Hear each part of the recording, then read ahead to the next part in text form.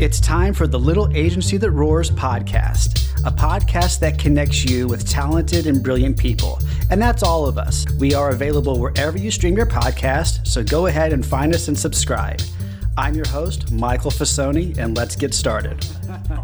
Between sales and advertising agencies, you pretty much know everyone. And it's a small city regardless, yeah, so, you know. True. That's true. Well, should we get started? Yeah, sounds good. Let's do it. I'm sitting here with Chelan David, author of Beautiful States of Mind. Did I get that right? Yeah, perfect. Okay, thanks, good. Michael. It's great to be here. Oh, thanks for coming. Thanks a lot for coming. When I saw that you wrote a book, I thought, what a great opportunity to have you on the podcast. And I'm really curious to hear the story because I'll be honest, I didn't do much research. Oh, no problem. Yeah, I'll share a little bit of the background. And it's only in pre-sale right now, right? Correct. Right now it's just pre-order. Through the end of June, it's pre-order. Okay. And then it'll go live after that. And where will it, let's just get the business out. Where will it be then? So yeah, it'll be available on Amazon. Okay. Starting in July 1st. Right now you can pre-order on cdavidbooks.com, and it also has excerpts from the book as well as some testimonials, and I have a couple events coming up as well. So all that information's on the cdavidbooks.com. Okay. And will Amazon have a digital version as well as a physical version? Right now, just a physical version. Awesome. Yeah. Awesome. Well, there we go. But let's talk. Okay. So you're currently working at Lead to Read KC, which tell everyone what Lead to Read KC is and does. Sure, I'd love to. So Lead to Read was founded in 2011. It was founded by a couple who were middle school teachers, and they saw that there's a lot of students coming through middle school that weren't proficient readers, and they wanted to address that, and they knew that it was too late by the time you get to middle school. You really need to be at reading level by third grade. So they started this program in 2011, and it started off really small, with one school, a handful of volunteers. But the premise is that you learn to read until you're in third grade, and after that you read to learn.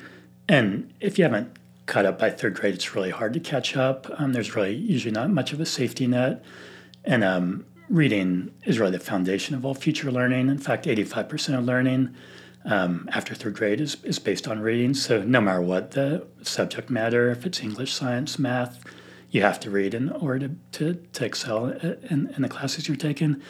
So since then, it's grown exponentially. We now work with 24 schools in the Kansas City area, primarily Kansas City, Missouri Public School District, some charter schools, and a little bit in Kansas City, Kansas as well. And what I find really amazing is we have more than 1,400 volunteers that we work with. Oh, wow. Yeah, it's a huge number, and these aren't just one-off volunteers.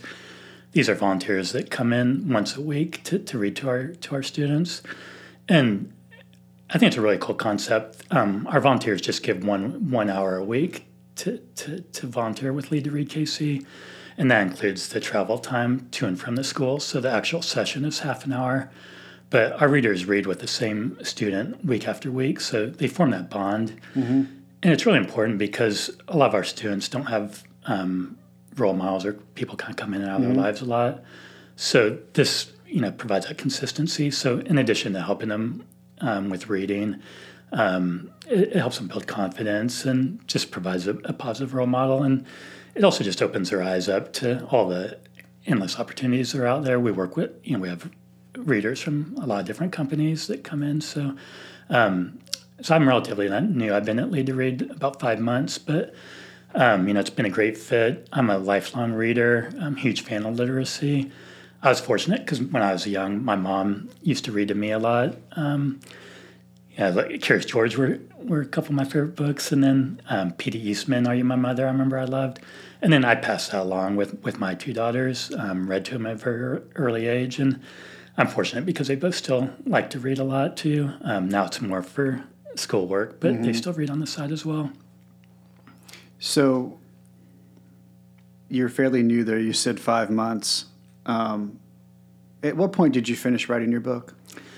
Yeah, I completed about a month ago, the final editing process. Okay. The last trip we took was to Hawaii over last Thanksgiving break. So after that, I was pretty much done, but I needed to complete that final chapter and kind of a summary. And so, about a month ago, and then finishing the editing process. So this is really fresh. Very fresh, yeah. So how do you, and the premise of the book is, I want you to say it, but it's you traveled all 50 states with your daughters. Go ahead and. Yeah.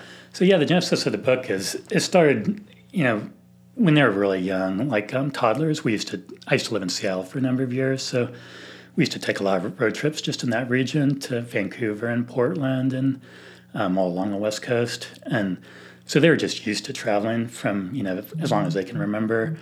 And then we moved back to Kansas City about 2010. And shortly after that, me and my ex-wife separated and got divorced. And, there's, I was only went through a custody battle, and then, I had the kids about 50, half the time. And so I just really wanted to bond with the kids, and I thought one of the great ways of doing that is through traveling, because we all love to travel. They're used to it, and we'd already been to probably about 10 states or so before we even moved back to Kansas City. Did you count those? So the premise of the book is Chelan and his family traveled all 50 states, and it's kind of what he learns traveling with his two daughters across our nation. But did you count the states you'd previously visited already in the list, or did you have to revisit them? Correct. Although a few of them we did revisit. Okay. They were But really, if you'd already been there, then it counted going forward? Exactly. Okay. All right. Yeah. I just want to know the rules. Good question. It's funny because we took my oldest daughter, Nia, to Hawaii when she was 6 months. But then we went back, as our 50th state. So she actually got that one twice. Well, sure. She says, Dad, why do I have to miss that one? Exactly. You took me to Iowa when I was 13. Exactly. You took me to Hawaii when I was 6 months. I can't remember Hawaii. Exactly. And it's funny because that is kind of the trajectory. There's some states where I knew they wouldn't be as excited when they were older. So I tried to get those ones out of the way when they're a little bit younger. And Can we talk logistics? Sure. Let's talk logistics and then kind of get into, really what you took out of the entire experience, you and your daughters. Okay. But so you get divorced. You're back in Kansas City. You already have some places that you've already gone. Mm-hmm. So do you present your girls with this idea? You have two daughters, correct? Mm-hmm. Correct. Okay. Yeah. You present your daughters with this idea? Yes, I did. Yeah. Or it just kind of starts at one trip and then you say, hey, let's take a second trip this, summer or whenever. Yeah. So we'd started, like I said, we had about 10 trips. And then, as we progressed, I'd say it's around 20 states probably. I was like, I have a goal. I want to reach all 50 states by the time Nia, my oldest daughter, graduates from high school. Okay. And so she's actually a junior in high school now, so we're 1 year ahead of schedule. Okay. But it was, especially with the pandemic, trying to get the states in towards the end. And a lot of them. So when did you start? What year? Yeah, I'd say 2014 in earnest. Okay. And we've been this quite a bit before that. But and then roughly how old are your girls? Yeah, so that'd be 5 and 7 roughly. Oh, wow. So they're pretty young. And that's part of the logistics right there. I have a lot of questions about that too. Yeah. Okay, so 5 and 7, 2014. Okay. And then you wrap it up roughly 7 years later. Okay. Or actually 9 years, because 8 years, I guess, the end of 2022. Okay. But yeah, roughly. Okay. So did you have a plan, a list? No, it wasn't that organized, actually. We just started with some states. Like the first big trip we took was to New York. My sister lived there at the time. So we went to New York City and went to New Jersey for a little bit. And then the following year, for spring break, we did East Coast. That kind of inspired me to go back to the East Coast because there's a lot of places we wanted to see. And so we went to Massachusetts and Vermont, New Hampshire, Connecticut, Vermont, 6 states basically in a 1 week spring break. So that really pushed the total up. And then, that kind of started a pattern where we'd try to do a cluster of states, usually like 4 or 5 at a time. Okay. For a while we were able to do that. Like within a week or? Yeah, within a week to 10 days, but usually a week over spring break, sometimes during the summer. But we kind of ran out when we got in the 40s. There weren't clusters left. We had to start going to individual states. And like North Dakota was one example. That was one of the ones that we hadn't made it to. And we actually drove all the way to North Dakota. And we revisited some of those other states that we hadn't done a whole lot in, so it worked out. But yeah, for a long time, though, I tried to do at least 4 or 5 states at a time. Now, is most of this driving? Yeah, the vast majority just was for driving. Efficiency. I mean, you think a plane would be efficient, but for what you're trying to accomplish, really the car's more efficient. Yeah, and the great thing about a car too is, you drive through places that you wouldn't expect to stop at, and those were some of the great, the funnest moments is completely unexpected stops. But we flew to New York, we flew to Boston, and we flew to California. Any fly there, drive back scenarios, kind of fly, rent a car? And usually we flew in and then rented a car, drove around, and then drove back, or flew back, yeah. So I have a lot of questions. What was their initial reaction? Yeah, they're excited because, like I said, they've traveled since a very young age and are just kind of used to it. For them, it's almost like going to summer camp or swimming pool in the summer. It's just something they do with Dad. And we do make it fun. Oftentimes we don't know what we're going to do, and we just drive. And if one of us sees something we want to do, we'll stop and check it out. And as they got older, they were more involved. They'd help me plan and tell me some of the places they wanted to go. But yeah, they were excited about it from the very beginning. And then, kind of like me, as we got closer to the end, they're counting down, and they tell their friends at school and get pretty excited about the pinnacle, especially with the last 2 were Alaska and Hawaii, which they're really excited about, as was I. So yeah, we all, towards the end, we got really excited because we're getting so close. Is there something that had to make it was there something you had to do or acquire, like, you had to get a thimble or a shot glass or a T-shirt or whatever from each state in order to make it count, or no? Yeah, we didn't quite have that, although we did get a lot of souvenirs. In other words, was there a ritual? That's the word I was looking for. Was there a ritual per state? There was. One of the rituals, especially when we were driving, we'd always get out by the welcome to whatever state sign and take a picture. So we have a lot of those. And sometimes it's kind of hard because 50 of them. Yeah. I don't know if we got all 50, but we do have a lot. Sometimes, it's kind of busy highways and we're trying to pull over and get a picture. And there could be weather conditions like rain or freezing cold. And I'm not the best selfie person either, which my kids like to make fun of me about. So some of those weren't the best pictures. Sometimes I just took them, but, we tried to get all 3 of us. But yeah, that's definitely a ritual, is trying to get a picture by the state sign. Okay. Any other ones? You have 50 jars of dirt in your house? No, that's a good idea, though. Marked by state? Or I guess another ritual 50 dried flowers? Or yeah, those are all good ideas, actually. 50 roadkill by Chelan David. That could be a book. A photographic journal. Yeah, a photo book. That got dark real quick. What a cool experience for your kids to bring back into the classroom. Yeah.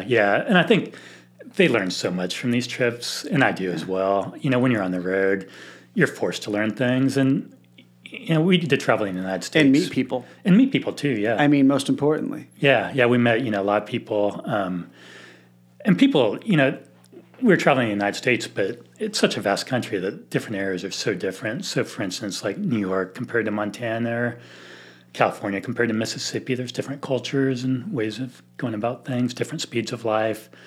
And so just being able to expose them to that. And every trip was different, but we did go to a lot of museums. We actually went to a lot of college campuses too, which they used to seem so young, but now they're towards the end. Yeah, but even when they're kind of in their tweens, just to check out different campuses that, like I'm a big sports fan. So like when we're in Georgia, we'd stop by the University of Georgia, just check out the football stadium and walk around the campus. Same with Duke with the Cameron Indoor Stadium. But yeah, it's definitely been more poignant lately as they're, getting closer to college and asking questions about what college is like and what to be looking for.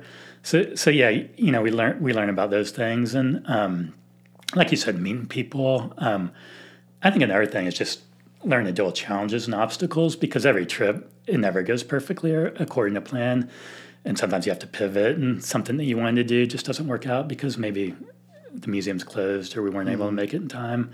Especially the last 3 years. Yeah, and especially, you're right. What a challenge. Yeah, the last 3 years were a challenge, and there's so many things. I mean, you're driving, so that helps. Yeah. But still, in terms of national, whatchamacallit? Attractions. There Yeah. you go, attractions being open, not so much. And yeah, we were in Chicago for one of those. I think it was 2021. And it wasn't the height of the pandemic, but there's still a lot of things that were closed, and like the pier was closed for the most part. So yeah, that was something we're planning on doing all day. So we had to figure out something else. Unfortunately, the last 3 years when we traveled, it was generally in the spring or summer, so the weather was good. So we did a lot of is heavy on outdoor activities. But also, and that's another point, just appreciation of nature and the outdoors. And they both like to hike and be in nature. And I think part of it is because we've done it so much. Sure. Yeah. So tell me truly, candidly, honestly, Chelan, the difference in traveling with 5 and 7 year olds versus teenagers. Yeah, there's definitely a big difference. I imagine maybe it's quieter. I don't know. Then technology has come along in the last, since you started your journey. And so a lot's changed, a lot hasn't. But I mean, I want to hear it just from personally, how was the experience for you personally in the intro versus, the last 3 years, COVID aside. Sure, yeah. And it has changed a lot. It's been about 10 years. And I prefer now with the teenagers, there's some challenges with that as well. But they could probably appreciate it more. Yeah, first they appreciate it more. They don't get tired quite as quickly. You can do a full day of activities, and especially the hiking parts. It used to be we'd just be able to go a little bit and then get tired. Also, when I remember vividly when they're 5 and 7, they'd be in the back seat and sometimes fighting, and I'd be trying to drive, and you'd have to pull over and try to get them to calm down, or I tried not to reward them with treats or ice cream, but sometimes that's what it took. Sometimes all you can do. I bet. Yeah. And it's funny because at the very beginning I tried to avoid the electronics, like that trip to New York I mentioned earlier. Is me taking the 2 kids to New York, and it happened to is in January actually, and there's a huge blizzard in Quincy and New York. And we're stuck at the airport for about 8 hours trying to get out. And I didn't have any electronics because I was thinking, this will be a great way to bond and we'll just talk. And after a couple hours, I was like kicking myself for not bringing some electronic devices. And after that, I kind of eased up on that part. But and now, it is like, to your point, they appreciate it. They help plan it, which, provides a sense of buy-in to and ownership because it's things they picked out. And then in terms of some of the differences, they used to hate it when I took pictures, or too many pictures anyway. And now, I'm taking pictures of them constantly so they can they're asking you to take photos.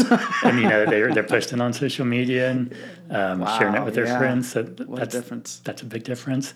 And then just the timing of the trips, trying to coordinate when everyone's available, because both my daughters are heavily involved with extracurricular activities and sports, and so trying to figure out a time where everybody's free is a lot more challenging. It used to just be whatever my schedule worked. Plus working. Yeah.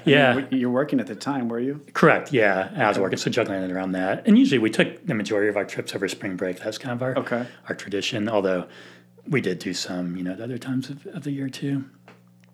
What state surprised you the most? Yeah. I think we enjoyed, there's something we enjoyed in every state. There's a couple states where we didn't venture very far in, it's just we went in, did one thing and had to leave. But I'd say probably Wisconsin surprised me pleasantly the most.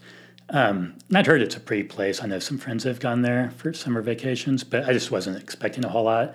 And it's one of those states is sometime during the pandemic and is one-off. So we were going just for Wisconsin, although we stopped in Chicago and I think Milwaukee on the way as well. But it's really pretty, especially the part that's next to Lake Michigan. I mean, it just looks like the Mediterranean almost. It's like clear blue water. There's a county, I think it's called Door County.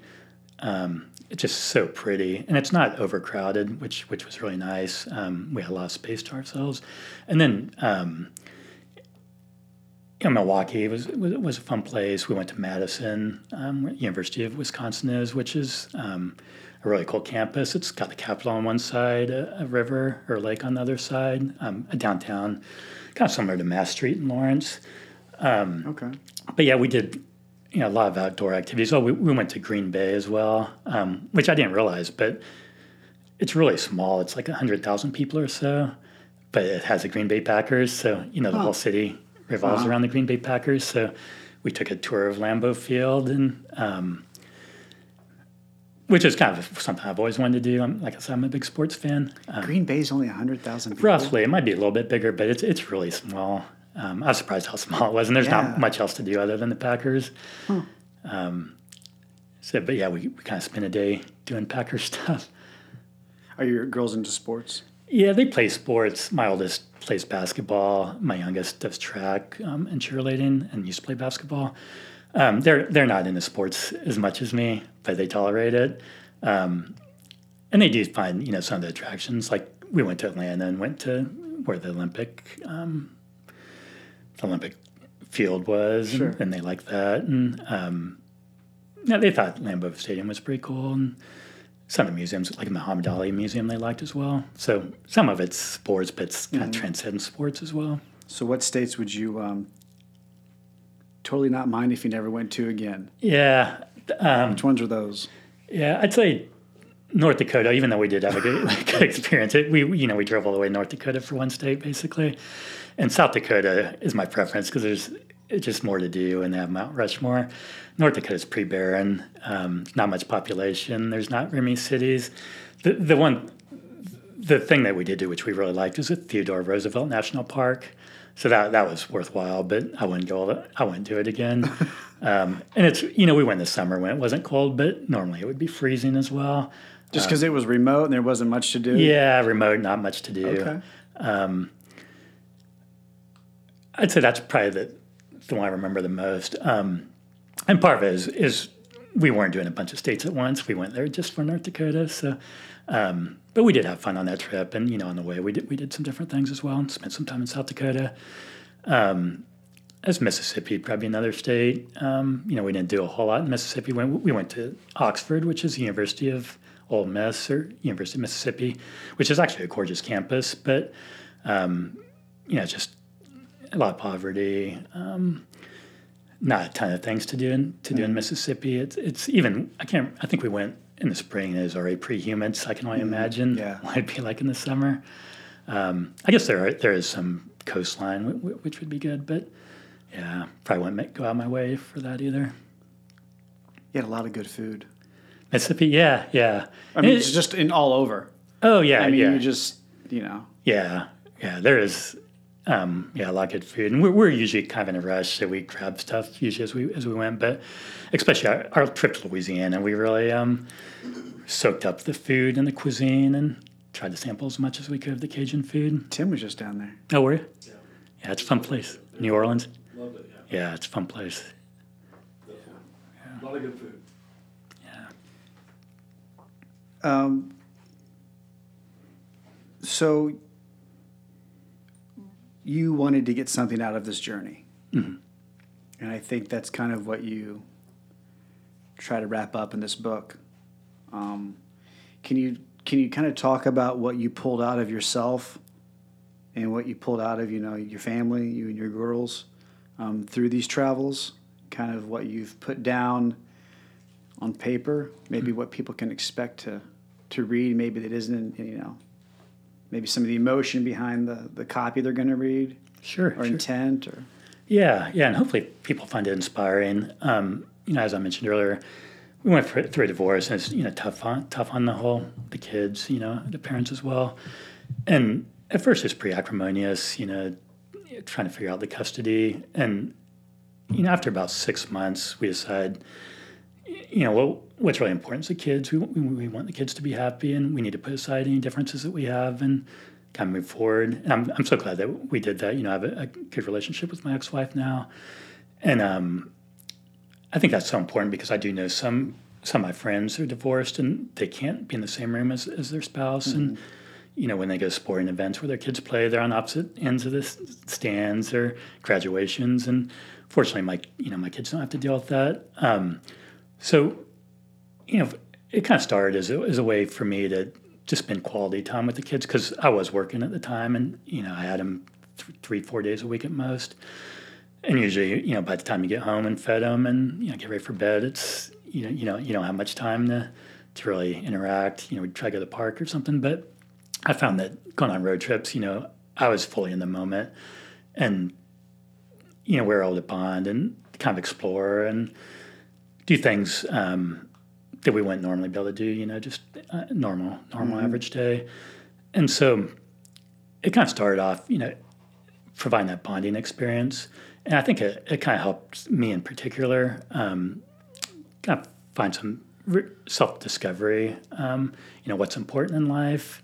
When you're on the road driving for hours at a time, you have a lot of time to think. And, one of the things that came across my mind is that, my kids are, wonderful individuals. I'm not, they're going to grow up at some point. Naturally they're going to move on and they're going to have, other priorities. So I just wanted to take advantage of it while I could. And it is easy to, when you're working in particular, you get home and you're exhausted and, one day bleeds into another, and all of a sudden, everybody tells me this before you know it, your kids are going to be graduated, and you won't see them nearly as much.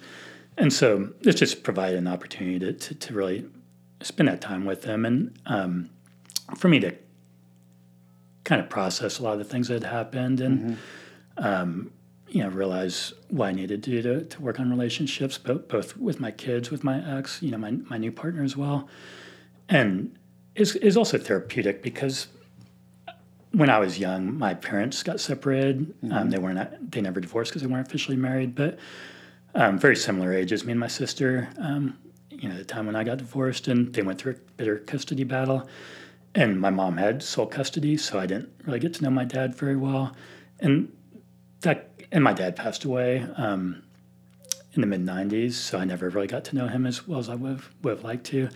And so it's kind of therapeutic for me, too, to realize that, my dad didn't get form that relationship with me, but, I'm kind of passing it forward and making sure that the same thing doesn't happen, because I know he's looking down and, he can see the relationships that we built.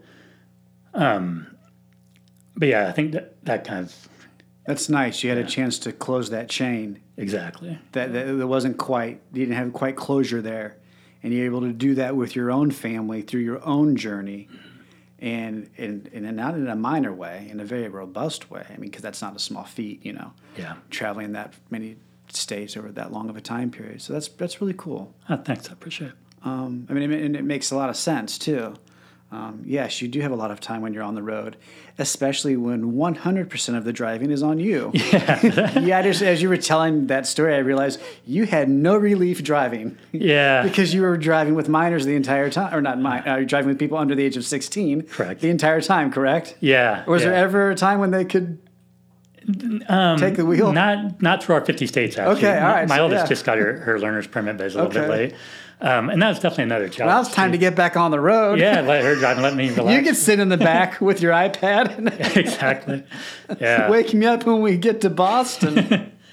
Yeah, and that's actually a good plan. I'm glad you brought that up because that was one of the challenges. I was the sole driver, and I usually don't drink a whole lot of caffeine. I don't drink coffee, but when I was on the road, I'd drink like a big Coke, and that would get me through for a ways. But there were a couple times where I got really, really tired, so I just pull over on the side of the road and try to take a quick cat nap. And the other thing I tried to do is break it up so we weren't driving like 8 or 10 hours a day, but maybe we drive 4 or 5 hours, do something for a day, maybe drive a couple more hours, and then sleep and go to the next place. So I tried to break it up, so we didn't. That makes sense. If you plan it right, you can get out of any state in a couple of hours. Yeah. No state is too big to, Yeah. Exactly. We don't start in the middle. Exactly. Yeah, that's a good point. So what did your, and this will be tough to answer, maybe not, but what did your girls learn? That's a really open-ended question. I'm sure what they learned at age 5 and 7 is a lot different than what they learned at ages, 14, 15, or 13, 15, whatever. Did you get what type of feedback can you share about that? Sure. Or Maybe you didn't hear it directly from them. Maybe you saw things. Maybe you saw, states 3 through 6, their behavior towards strangers and meeting new people and coming across new experiences was so much different by the time they had been to state 30 and 40. You probably watched them, I'm guessing you watched them go through some type of maturation process, not just the organic maturation process that would happen normally of two girls that age, but like I'm saying, of them going through these travels and having to enter a new city, ask a stranger, where's the restroom? Where's this? How do we find, wherever you're trying to go? I'm lost. We're looking for this type of food. Yeah. Yeah, it's a good question. So, I think part of it is, just getting more comfortable with people and strangers and asking questions. And sometimes if they had a question in a museum, I'd want them to ask the docent or whoever so they'd learn how to talk to people and explain, what they're looking for. So I think that you could definitely see that progress over the years. I think, when we first started, we did go to museums. A lot of it, like I said, was outdoors. But, when we first started, we'd go to museums and I'd kind of explain some things to them. And, they'd maybe listen to if they had headphones or whatnot. Mm-hmm. But they didn't typically ask a ton of questions. Mm-hmm. They'd just kind of go through it and I explain what we're looking at. And as the years progressed, I noticed that they really started to have questions and question things in general, which I thought is really cool.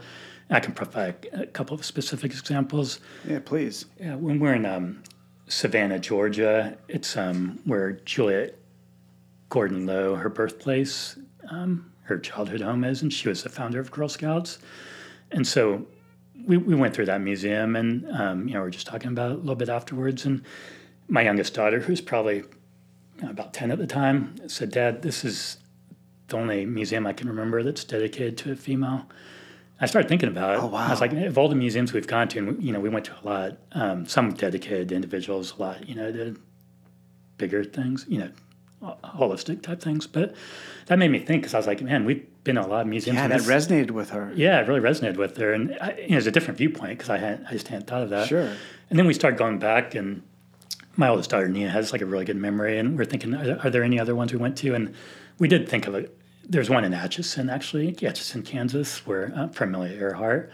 But that's not part of our travels. So we thought of that one. And then there's one in Denver, Molly Brown, who was on the Titanic. There's a museum dedicated to her, but there's very few. Huh. And so that really made me think, as a 10-year-old girl, she has a different, perspective than I do. And then also kind of, it was right around the time of the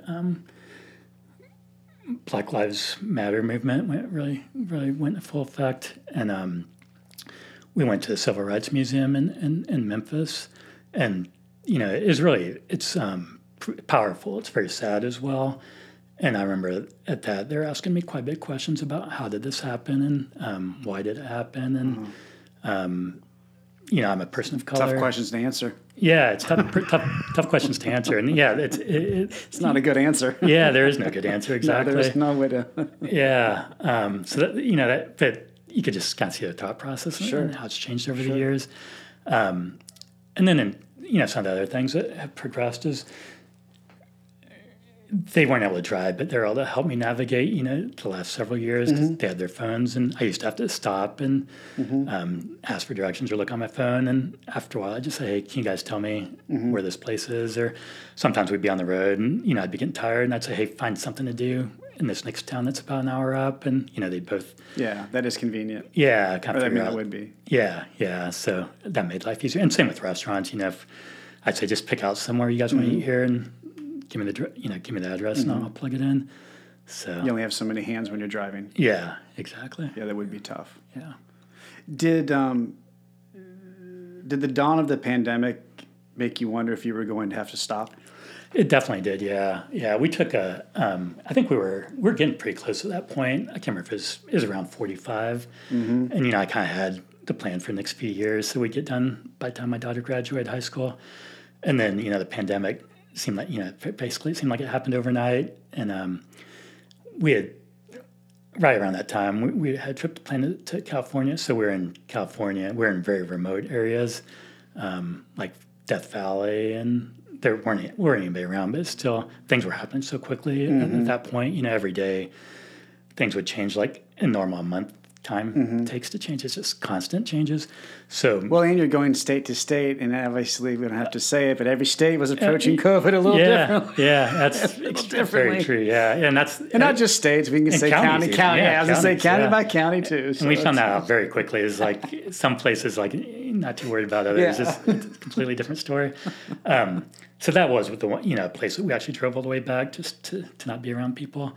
But then we waited it out a little bit, and then in I think early 2021 or spring of 2021 we did a road trip. I think that might have been Wisconsin or North Dakota right around that time.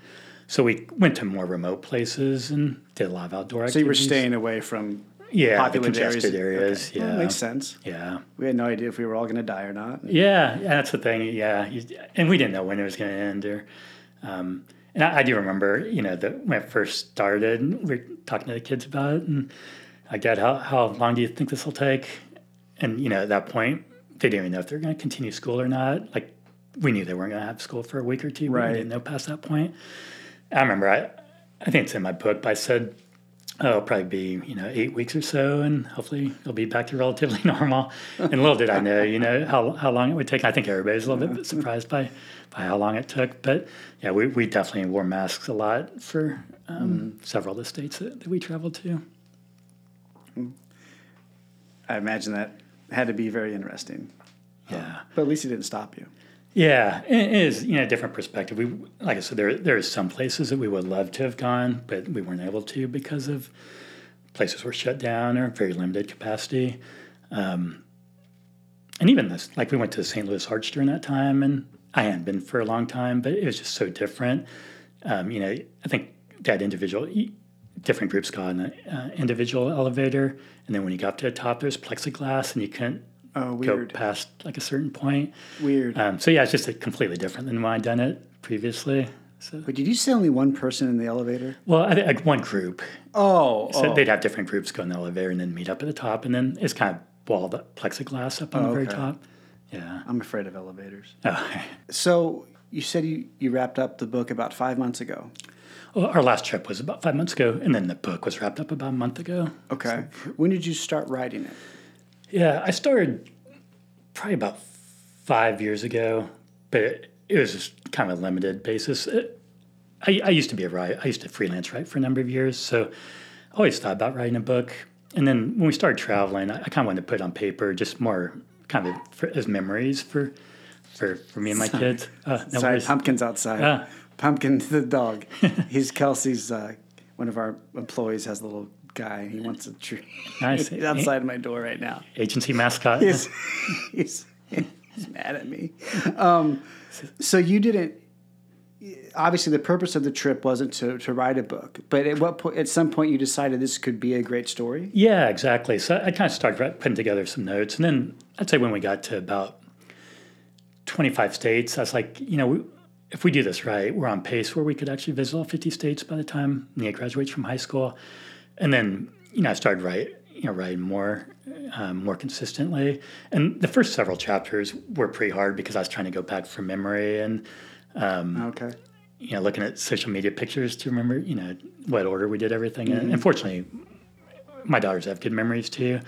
But after that, I tried to keep up with the trips. And then at a certain point, I got caught up. And then I just couldn't complete anymore until we took the next trip. So it was probably a period of about 5 years, but there's some that were definitely more labor-intensive, some periods that were definitely more labor-intensive than others.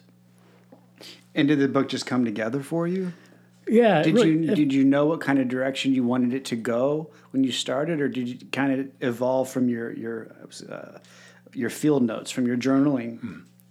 Yeah, it definitely evolved. I knew it wanted to be about travel in some respect, but at first I was kind of thinking it'd be almost more like a guide, like for parents, like go to this place and this is how much it costs. Oh, okay. Kind of like that. But I started to do that, and I just didn't like the way it was flowing, and I wanted to incorporate a lot of other elements. So kind of format now, there's an introduction that kind of talks about the genesis of the travel, how it all came about, a little bit about my background.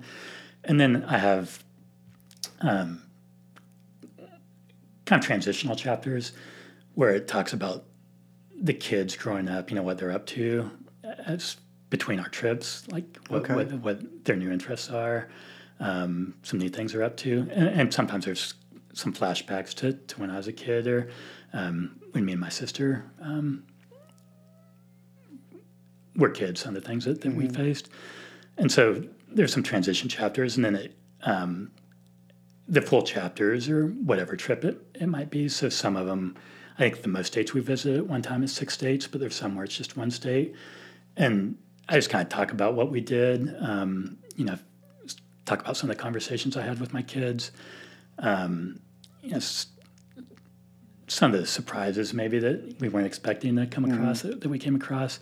And I kind of do it on a day-by-day basis, so I'll do a quick introduction, then I'll say day one, and then kind of talk about what we did day two, what we did the next day. So I think hopefully it flows pretty well, and it's easy to read. Nice. Yeah. You said you have some events coming up for the book? Correct, yeah. So the first event is on June 11th, which is a Sunday, and it's at Tanner's on 119th Street in Overland Park. Okay. And that's from 2 to 4 o'clock. And we'd love, if anybody is interested, we'd love to have you. Just be a casual event. I'll be doing some book signings. And then on June 24th, I'm going to have one in Lawrence at the Lawrence Beer Company, which is just east of Massachusetts Street. And that will be, it's Saturday, June 24th from 2 to 4. And on my website, cdavidbooks.com, it has the event details as well, where you can RSVP if you're interested. Okay. Awesome. And you can also pre-order. Correct, yeah. So if you go to cdavidbooks.com, there's a tab where you can pre-order. And as I mentioned, there's you can see some testimonials, some brief excerpts. But it's a pretty easy process. And right now, you can order either color or black and white. The main difference is the interior of the book is color. The photos are color with the color option. So right now, you can do either. When it goes live on Amazon, it'll probably just be black and white. So it's kind of another benefit for pre-ordering. Have you written anything long format, published or non-published before? Not this long format, not a book. I have had a lot of magazine articles published and newspaper articles, but yeah, this is the first book in long format. And it is a process. It amazes me how people write fiction books in particular, because trying to keep track of all the characters and the plot twists, it seemed like it'd be hard, because even for me, this is just factual stuff, and trying to weave it all together and make the narrative flow well. How was the editing process? Yeah, so most of the editing I did. My sister helped me quite a bit as well, Okay. so I'd run some drafts by her, and she's good at proofing, so she helped me out. But I didn't hire a professional editor, so she helped me. I guess at the very early stages, I did have somebody that done editing help out a little bit, kind of with format and also grammatical stuff.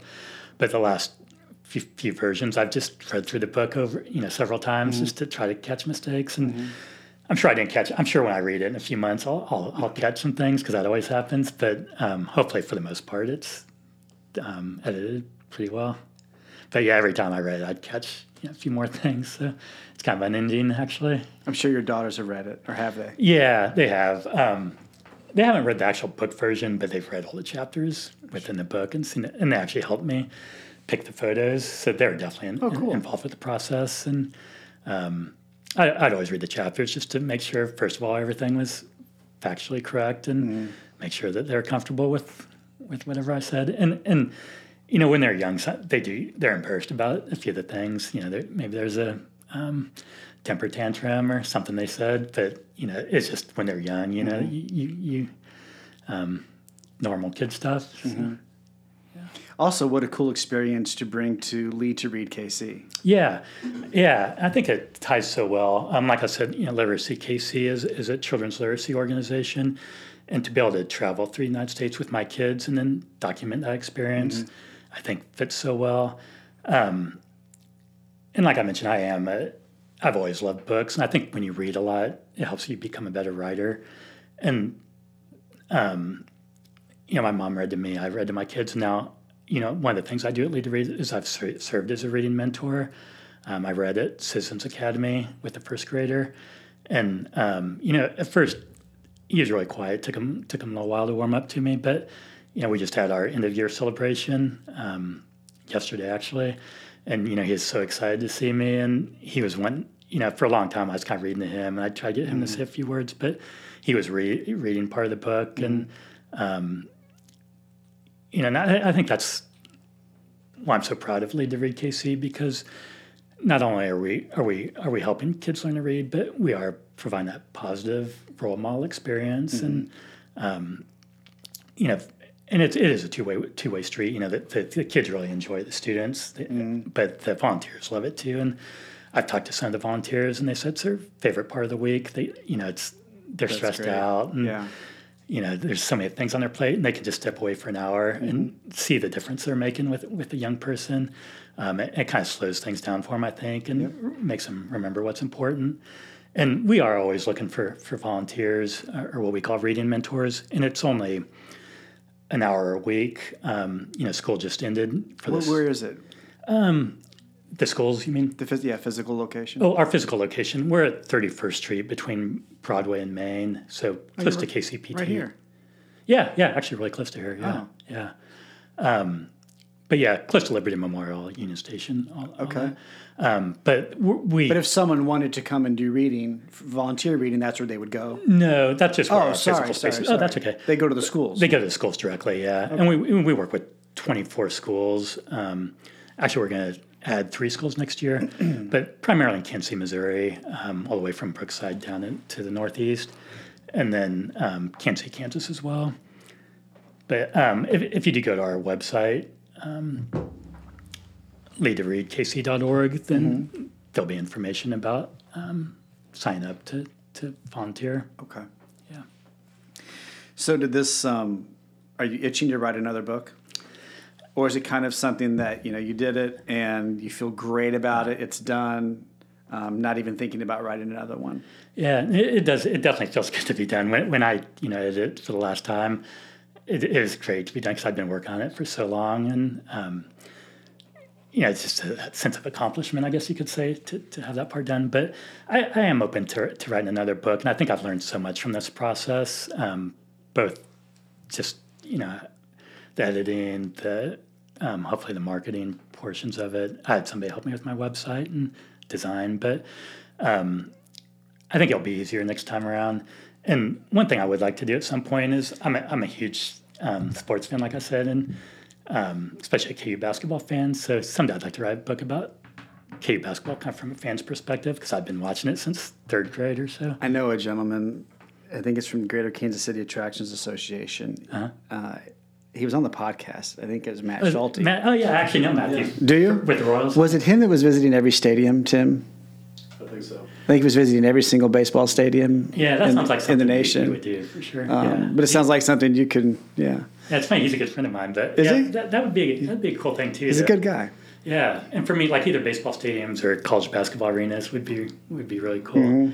Because every state has a college basketball arena, even Alaska or wherever. So I didn't think of this question, but you said something that made me think of it, so I'm going to ask it. So we know each other from the advertising world, and you mentioned marketing your own product. Isn't that the worst? Yeah. Isn't it very difficult? It is so difficult. And again, I wasn't even going to bring it up, but you come from an advertising marketing background, and now all of a sudden you have to market something that you invented, created, however, it doesn't matter, the verbiage you use. Isn't that weird? Yeah, it is so different. And we were talking before the interview a little bit about, I used to work at Univision, the Spanish language network. And, we used to, we shot some commercials together and put the scripts together.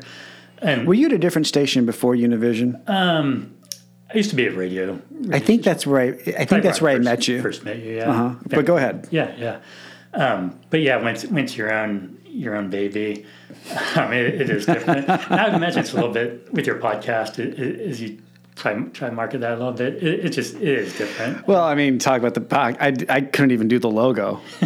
I had to have Leah I said, just take a photo and don't tell me, just you choose it. And her and Tim did it. Because I'm too close to it, obviously. Yeah, and that's the thing. It's more personal. It's very strange. Even when I took ownership of the agency, it already had the name of the logo. We didn't really decide to change it that much, or really at all. I can't imagine if I had to redo that. Oh yeah. Just based off of the little things that we've done in the last 9 years, But yeah, isn't it so weird working on your own thing? Uh-huh.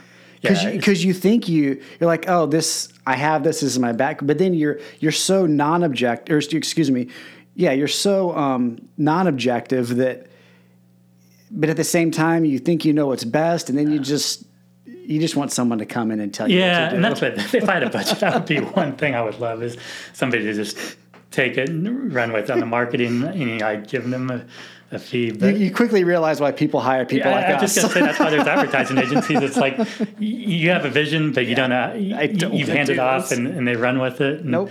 You just sign off on stuff, basically. Yep. It's a very good point. Yeah, we just had these fun stickers made, which I'm not going to say what they are, but oh, cool. These were fun. But these just kind of happen. But yeah, anyway, it's not fun marketing your own product. Yeah, thanks. Or it can be. Let me just say this: it's tough. Yeah, it's not as easy as it sounds. Yeah. Well, Chelan, what else? What else would you like to say?